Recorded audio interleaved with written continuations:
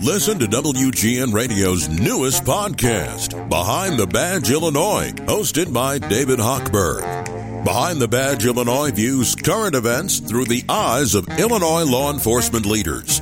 Tune in. Visit WGNRadio.com/Behind the Badge. Well, hello, everybody, and welcome to Paul Lisnek Behind the Curtain. It's my opportunity to leave the politics I cover on the TV world and here in the podcast radio world and WGN Radio's site, we get to talk about other kinds of entertainment things. And this one's great. I am going to be talking to the guy. Did you know there was a guy who actually started and created the International Chicago Film Festival? I mean, I've kind of lived with it my whole life. It never occurred to me somebody started it or how that happened. So we're going to get into that. And what's wonderful about it is my guest, Michael Kutza, is the author of a new book called Starstruck: How I Magically Transformed Chicago into Hollywood for more than 50 years. Michael, hold the book up. My green screen doesn't allow me to do that. So there's the book. I have it too. I have read it. What I love about the book is there's photographs, historical photographs in there through the years, but it's like, it's you talking. You put details. I have to ask you, a lot of the details you put, if the celebrities were alive, might not be happy. So did you have to there say, I don't know. When I'm with them, they're like normal people. Regular people, unless they don't want the public to know that they're just have the same needs and urges as everybody else, Well, I guess that's it. When we think of people like, we're not going to swear on her name, but I think of Shelley Winters, just some of the stories that you tell in the book. I got such a kick out of them.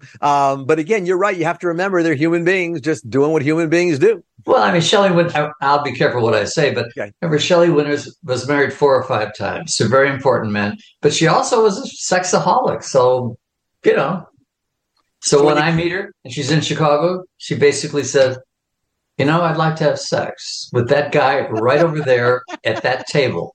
Can you arrange it? And I said, no, but I'll call the owner of the restaurant. And I think in that story, I think you even said you're not sure how it ended. Is that right? I'm not going to say. Read the book. I did. Because there are so many wonderful stories where sometimes you will say, I'm not sure how that story ends or whatever. But I know you've been doing a lot of publicity for the book. And so one of the things that we hear often from you, but it's still worth talking about for a moment, when you were a kid, your parents were doctors and the thought was you were going to be a doctor. And somehow you got your dad to fund this little other venture that you wanted to get into. It's not just my father, my mother, my father, my aunt, my uncle. Everybody was a doctor. I think my dog was studying to be a doctor. Honest to God. I'm from the West Side in the Austin area. And Dad was the head of St. Mary's Hospital. And my mother was in Mother Cabrini Hospital. And interesting side note, Dad was a surgeon at St. Mary's, and Robin Williams was born at St. Mary's Hospital, even though he lived in Lake Forest. He was born in St. Mary's. Not interesting trivia for you today? Yeah. And of course, he's one of the ones that gets honored. He's in the book with photos. But of course, what I didn't know about, what I haven't heard you talk about is, and maybe I'm taking leaps I shouldn't take, but it seems as though one of the places that your love of movie stars gets created is a result of, I'm going to be blunt, your grandmother in a casket. Oh, God. in your I think in your living room, which sent you to the basement for 7 days, Paul. and by the way, we get a picture of her in the casket in the book. Well, because it so traumatized me. It's not fair to a kid. I was probably 5 years old, and Italian family and Polish family. Father was Polish, mother was Italian, so I'm prone to be part of the Italian family. So I was raised by my grandmother, slept in the same room. And then one day she wasn't there. They didn't tell me nothing. And the next thing I knew, she was in the living room for 7 days in that box. And it scared the hell out of me because by then I was going to see movies. I'd go see the neighborhood theater. I'd go see horror movies and science fiction and music learning. So I knew for 7 days, I knew something. She's not really dead. It traumatized me. Yes. So I had to put it in the book because it really affected me a lot. but it serves a purpose. And now I'm going to fast forward a bit. Let's get you a little more into adulthood, because I want to bring up somebody who was a good friend of yours. I knew him and his wife not terribly well, but I knew them, and that's Irv and Essie Cupp's in it. But you bring Cupp into the book fairly early on, and in many ways, Cupp is a connection between you and a lot of celebrities. Cupp was a great. So for those of you who don't remember, Cupp was sort of like a Walter Winchell for Chicago, but a nicer version. He wasn't too angry, crazed, political, but he covered the arts and everything. And Cupp became a mentor of mine. And he said, if you really want to start this film festival thing, I have a person for you to meet. And she's a widow. She's retired from the movie business. And I will introduce you to someone named Colleen Moore Hargrave. Now, I had no idea who that was. And he said, I'll set up a luncheon with her. Now, Colleen Moore was a famous silent film star in the 20s. And actually, in 1927, she was the highest paid actress in Hollywood. And she was only 18 years old. And she introduced the term the flapper. She was the first flapper with the hair. It was like sort of like a page boy bang thing. And I met her for lunch at her house. And she took an instant liking to me. And I said, will you help me with this project? And she said, well, there's one big problem. You're too young. No one's going to believe you. No one's going to trust you. You're 22 years old. And she said, true story. From this day on, you're going to be 27 years old. She gave me a pair of glasses because she used to work with Harold Lloyd, another silent film star. She gave me this pair of black horn rimmed glasses, and wear them, and we'll work together. By the way, do you still have the, I collect movie memorabilia and stuff. I have a cane from Charlie Chaplin. And if those were truly Harold Lloyd's glasses, I'm sure they were, but do you still have them? I'm not giving them to you. I didn't. I was going to come and take them. So Colleen introduced me to the world of stars, because including Joan Crawford. Well, it's interesting and important to Chicago history. So Colleen lived at 1320 North State Parkway. And I mentioned that because that address is across the street from the Ambassador East Hotel, where the Pump Room is, or was. So her movie friends would take the train. We didn't have jet planes. The train, probably the 20th Century Limited from New York to Chicago. You stay overnight at the Ambassador East. You have breakfast for lunch at the Pump Room. Then you take the continuation train, I don't know what, Pacific or Santa Fe or something, to Hollywood for 2 days. But they would stop over and see Colleen, to see how she's doing as retired from the business. So I would meet Myrna Loy for lunch one day there at the house, or Lillian Gish. And then, of course, one day, yes, there was Joan Crawford. Joan was then an executive at Pepsi-Cola, so she was staying at the Ambassador East, and she came over to say hello. And that's where I would meet these people. And at that time, Colleen was discovered by a famous director named King Vidor. Yeah. Oscar-winning, some wonderful silent films and sound films. Well, Colleen was also having an affair with him. Now, remember, all these people are married to somebody else. So I don't ask those questions, but Colleen had 3 or 4 husbands, and King was still married to his wife. So they're having this thing, and King, I said, well, we should honor King at the first film festival. And Colleen said, great idea. So it all evolved from friendship, meeting my second mother. She was like my second mother to me, Colleen Moore. And things happen for a reason. One of the at some point in the book, you make the point that what you wanted the film festival to be was a sort of first-time honor for new filmmakers early Always, in their yes, career. to discover first- and second-time film directors. Because I was making movies then too, short films, and these festivals are a way to get you awards and get you a notoriety for your next project. And I believe you should discover new. So I searched out new directors at all times. And in '67, one of the big ones was Martin Scorsese. Mm-hmm. And Marty will still say, in fact, he was in town 4 weeks ago to be honored at the Economics Club for 1,400 people at the Hilton Hotel on Michigan Avenue. And true story, the very first words out of his mouth as he's being interviewed by Katzenberg is, Chicago is very important to me because of Michael Kutza and the Chicago International Film Festival. I was blown away. I was sitting in the first row of this dinner. I said, wow, he still remembers. And he told the story. He told the story of the film. He said, I had no money to come to the festival, but that's how it started. It was seen, and then that's where Roger Ebert reviewed it. He was brand new then. And this whole thing, my career started. The list is amazing of these people. Bill Friedkin was another one who you gave the early start to. At the very first festival, Bill Friedkin at the first festival, and Taylor Hackford, who went on to do White Nights and Mary Helen Mirren, all these, at Oliver Stone, first film. And these people have become very loyal. So if they have a new project, they'd call me and they say, we'd like to bring it back to Chicago, which just makes me feel pretty good. And when you see it, because the thing is, when you bring them in at that time, Marty Scorsese, Bill Friedkin, they weren't who we know them to be today. So no, they were just, no. So you were reading something beyond. And the other thing, kind of theme that I took from the book, as it relates to the beginning of the festival, you made the comment that every film festival has humble roots. Now, you look where you are today, and it's hard to imagine the humble roots. But what did you mean by every film festival begins with humble roots? Well, first of all, Chicago, we were the only game. So you wanted to come to Chicago because there was no Sundance or Toronto or Telluride, or Tribeca, and all that stuff. Chicago was it. And so when I would call up someone that I admired in the business as a young film person, I wanted Chicago people to meet these folks.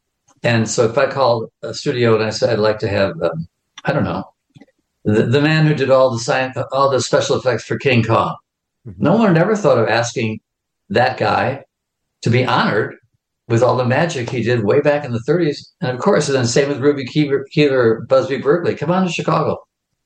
Humble roots. Well, did I really say that? Yeah, you did. And the other thing people may not know, because, when you hear this, I'm guessing people watching us right now are going, Chicago? I mean, no, this is supposed to be LA. That's Hollywood. But can you explain a little bit about the power of SNA Studios that were here? Well, the beginning of Hollywood, in a sense, a form of it was out here in Uptown at the SNA studio on Argyle Street. The studio is still there. Charlie Chaplin made one short film there, but Gloria Swanson worked there as an actress, a comedy actress, by the way.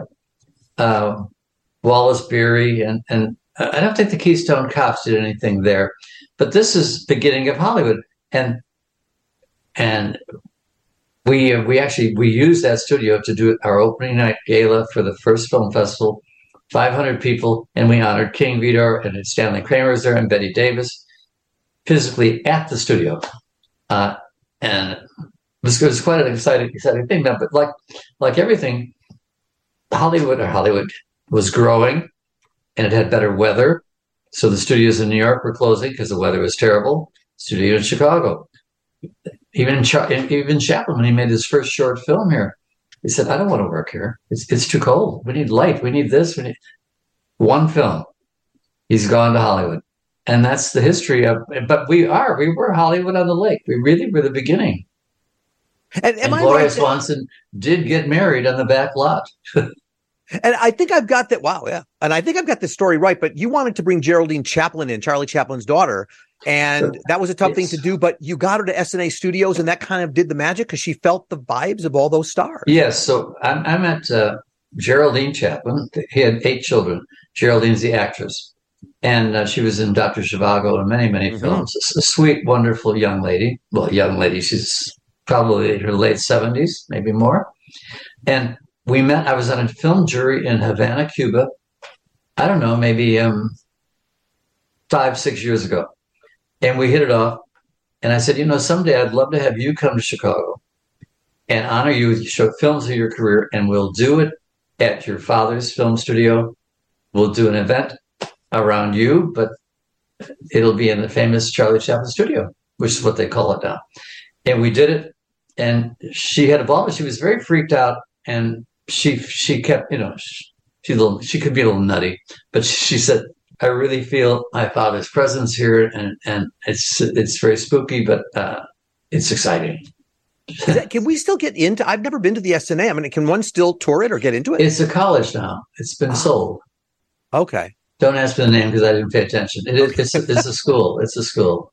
And another even when SNA closed, it became the Wilding Studios, where they made industrial films. It's a term that doesn't exist anymore. Industrial films made a lot of money with industrial films, promotional movies to sell cars and things. How cool! And of course, another name that's legendary in Chicago when it comes to movies. I mean, I'm going back to some of this because people need to understand your tie to this history. But Roger Ebert. And you write in the book that you and Roger put each other on the map. He was an incredible supporter of you. That is absolutely true. Roger just graduated Urbana College. That's where I went. University of Illinois, Urbana. And his first, as a journalist, and his first job came to Chicago for the Chicago Sun-Times. And his job was to cover the Chicago International Film Festival. That was probably about 1967.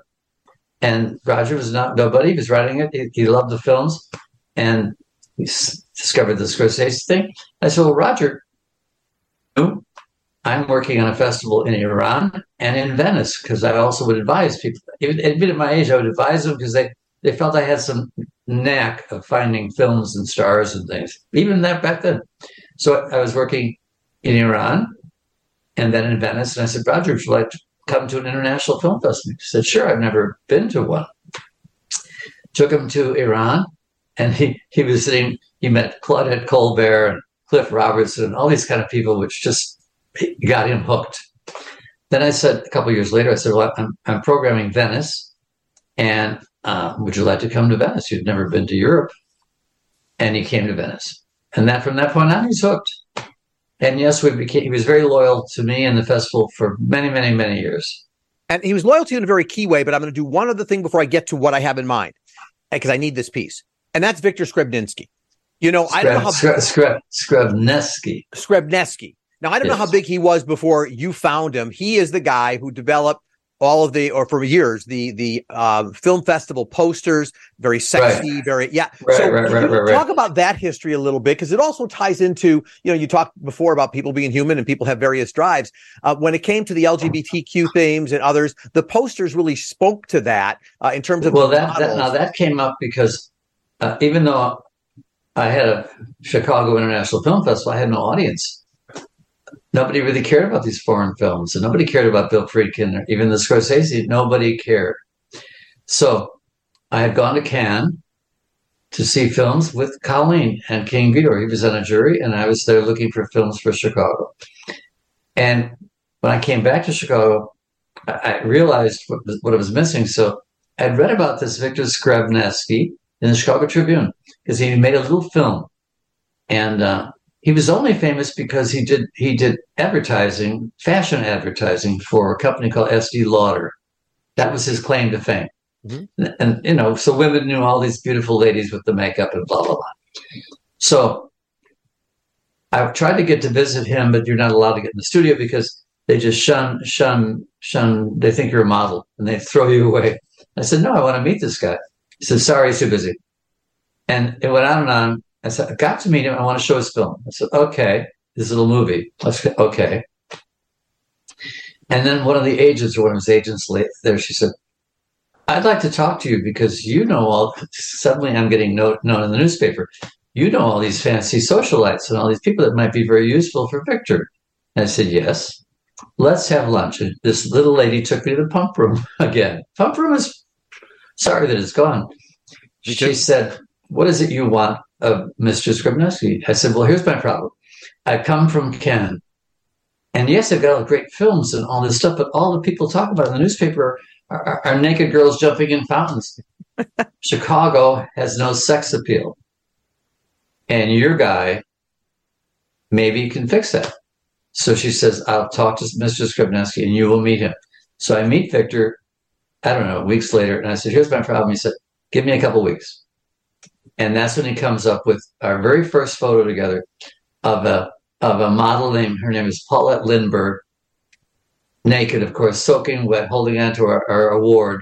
And I ran it as a full page in Variety around the world, come to Chicago to get your award in this outrageous photograph. And then I said, well, let's move on. Then we did wet T-shirts with boys and girls, very, very exciting things. And they became synonymous. And these posters would raise money so we could keep the festival going. But it gave us this sex appeal that made you want to come see what we're showing. So indirectly, you're still going to come in and see my foreign or Hungarian or French films. Right. But you're also coming because it's something exciting. Yeah, I had to trick people to come see the foreign films. So, by the way, I have a book signed by Victor to Urban SE Cup. I'll trade you for the Harold Lloyd glasses. You're not kidding. Oh, God. I'm trying. Well, anyway, so I said I wanted to do that piece before I got to something else, and that is to bring in Gene Siskel. Because one of the things that, I don't know, maybe surprised me a little bit was that you got some hassle from Siskel over the emphasis of LGBTQ films. And it was Roger Ebert who said, and of course, these posters are out there. And it was Ebert who told Gene to chill because it was just fine. I never got along with Gene Siskel. So if you really want me to start talking about Gene. Well, hey. Can't stop you. Well, let's go back to something you probably don't know. In fact, I was doing a lecture with Michael Phillips the other night out in Highland Park. And he said, tell me about Gene. I said, I'd rather not talk about Gene because it's a sore spot. The film critic for the Chicago Tribune, name was Cliff Terry. A wonderful guy, intelligent, low-key. And he went off to fight in the military. And the Tribune said, don't worry, you do your job. Your job will always be there waiting for you. Of course, he came back from, I don't know if it was Vietnam or Korea or whatever. He came back. Sorry, your job, we've given it to this sports guy, and he is now the film critic. I said, and of course, that's not fair. And just screwed him over, and it was Gene Siskel. And then Gene was part of the Roger thing, and then Gene was irritated that I was showing sort of controversial films. Gay films, this film. So Roger said, in fact, I think the great quote of Gene is, all Michael shows is gay movies. And Roger said, well, Gene, is 100 feature films. 5 of them happen to have themes that you find questionable. And then that's over. And then 10 years later, suddenly Gene says, oh, because it became fashionable. Oh, these are wonderful. How times change. How times change is right. And I realize in so many of the interviews you do, everybody wants to hear the star stories. I'm no different. I want to get into some of them. And the reason is because I want to encourage people to read the book because it is filled with, I kind of couldn't put them down because I love reading about stars and all that. And you give the dirt where it's due. You tell us what happened. And I love that. It's funny. I laid the book out like a movie. In fact, if you go to the table of contents, every chapter is a movie title. Yeah, you've got A Star Is Born. Yeah, you literally, right. Well, exactly. So West Side Story is the first title. That's because I was born on the West Side, and it goes into the detail of West Side. Star Is Born is the story of Colleen Moore, which was written about her life with her first husband, which is a fascinating story about her and John McCormick. John McCormick created her and made her very, very successful on the screen. But just like in Star Is Born, she became bigger and bigger and bigger, and he became less important. And he was an alcoholic. So he was trying to lose his job at the studio while she's becoming the head of the studio. And it became quite a problem for Colleen with a husband that basically wants to kill her. Well, you wrote in the book that A Star Is Born, essentially, I don't know if it's formally based on that story, yes, but it is their story. There are two films based on her life. And the first one is called What Price Hollywood, which is also like Star Is Born. And then the same author wrote Star Is Born on Colleen's life because it is John McCormick who at the Oscars, slaps her and all that and does walk into the ocean to commit suicide at the end. John did that. Wow. But he was saved by his next door neighbor, another silent film star. It was a tragic, tragic ending for Colleen to get out of that marriage because every time she said, I've got to divorce you because I can't keep putting you in rehab and you just come out worse than ever and you're suicidal alcoholic. I can't, you're destroying me, but then you created me. It was a catch-22 for her. It was really quite awkward. And when he tried to kill her the second time, she said, that's it. And then she did divorce and then she married again. I mean, your life has been so amazing, and let's tell some of the stories. But one other question: but when you have someone like her around to tell you these things, it was also new to me. Hollywood at that time, and all. But the thing is, Michael, you have guts. And you have to be a marketing genius because, I mean, if I wanted to start a film festival because I love movies and I love stars, I don't think I'm going anywhere with it. So it's not just your love for movies. You reach out to anybody that's clear in the book. There was no stopping you for who you want. Sophia Loren, it really didn't matter. You were going to reach out. They're all great stories, but you're a marketing genius because you knew the posters from Victor, bringing these people in like Scorsese before anybody knew them. You knew what it took to get where you are today, I think. Well, I learned along the way because basically I'm a shy guy. Even though Faye Dunaway, who could never remember my name, and she'd been in office, she'd call me Michael Chutzpah because she couldn't remember Kutza, and I said, I'll accept that. Actually, that's not a bad name. It's not bad. I can't spell Chutzpah, but I like it. I like the idea. I'll tell you how to spell it if you give me the Harold Lloyd glasses. Listen, one of my favorite stories, look, I do go back a long way with you and Lauren Bacall, maybe a lot of people know she was married to Humphrey Bogart, whatever, but your Lauren Bacall story with Bill Curtis introducing, now Bill, of course, is still around, Lauren's not, but did she get mad? Why? Well, first of all, when she arrived, she wasn't happy because no one at the hotel, we're checking her into the Hilton up on the penthouse, so that amazing, no one knew who she was. So she was already very angry. The staff didn't know she was, the maids, the this, the that. No one spoke English, so they didn't know she was a star. And she said, I don't like it here. Get me out of here. Move me. And so I called the management and I said, Bob, we got to do something. Well, we'll get another staff and another this. We'll tell them. They did it. They calmed her down. Sent flowers, sent champagne. Had people speak English that know she was somebody. Fine. We get her to the gala. We did a fundraising gala around her. We did it at McCormick Place in the ballroom there. It was spectacular. And Bill Curtis was the host. He's usually the host of our galas. And he couldn't have been better. He was on stage and she's right there in the first row at a full house, I don't know, 500 people or so. And Bill starts out, we've got to welcome Miss Bacall and wish her happy birthday on her 75th birthday. First of all, you don't do that to a woman at 75, and she's right there, and she just yells out, she says, you're dead. And from that point on, the interview was very cold and icy with Bill and her. Other people came up and talked. We brought in enough friends of hers from the years from New York and this and that. You said she calmed down a little bit. She calmed down a little bit. And then there's a dinner afterward, and the music was bothering her. She had a problem with hearing, and people clawing at her, wanting her autographs. It started to really annoy her. She was not happy. Oh. So she says, get me out of here. I said, I've only heard get me out of here 4 times from other people. And I said, you have to shake hands and I'll do what I have to do, but get me out of here. So she does what she does. I said, let's get out to the limo. And people are following her for autographs. And she's, shall we say, she's rather homophobic, even though she's a star. And they want her, and she screams, says, what do they think I am? Angela Lansbury, these hairdressers? Get rid of them. Wow. I know. Well, she was older. Well, yes. Surely... And she'd say to Bill, well, I am opening on Broadway next week at a play, of course, unless I'm too old, Bill. Yes, that's in the book too. I loved it. Yes. And by the way, Shirley MacLaine, I love demanding the private 727 and then needed to make a phone call to talk to her dog. Shirley's got a little stuff going on. When she it was a 727. Yes. All by herself sitting in that big plane. When she landed at O'Hare, at Midway, because it's private. The first thing she wanted to do was to phone home and talk to the dog.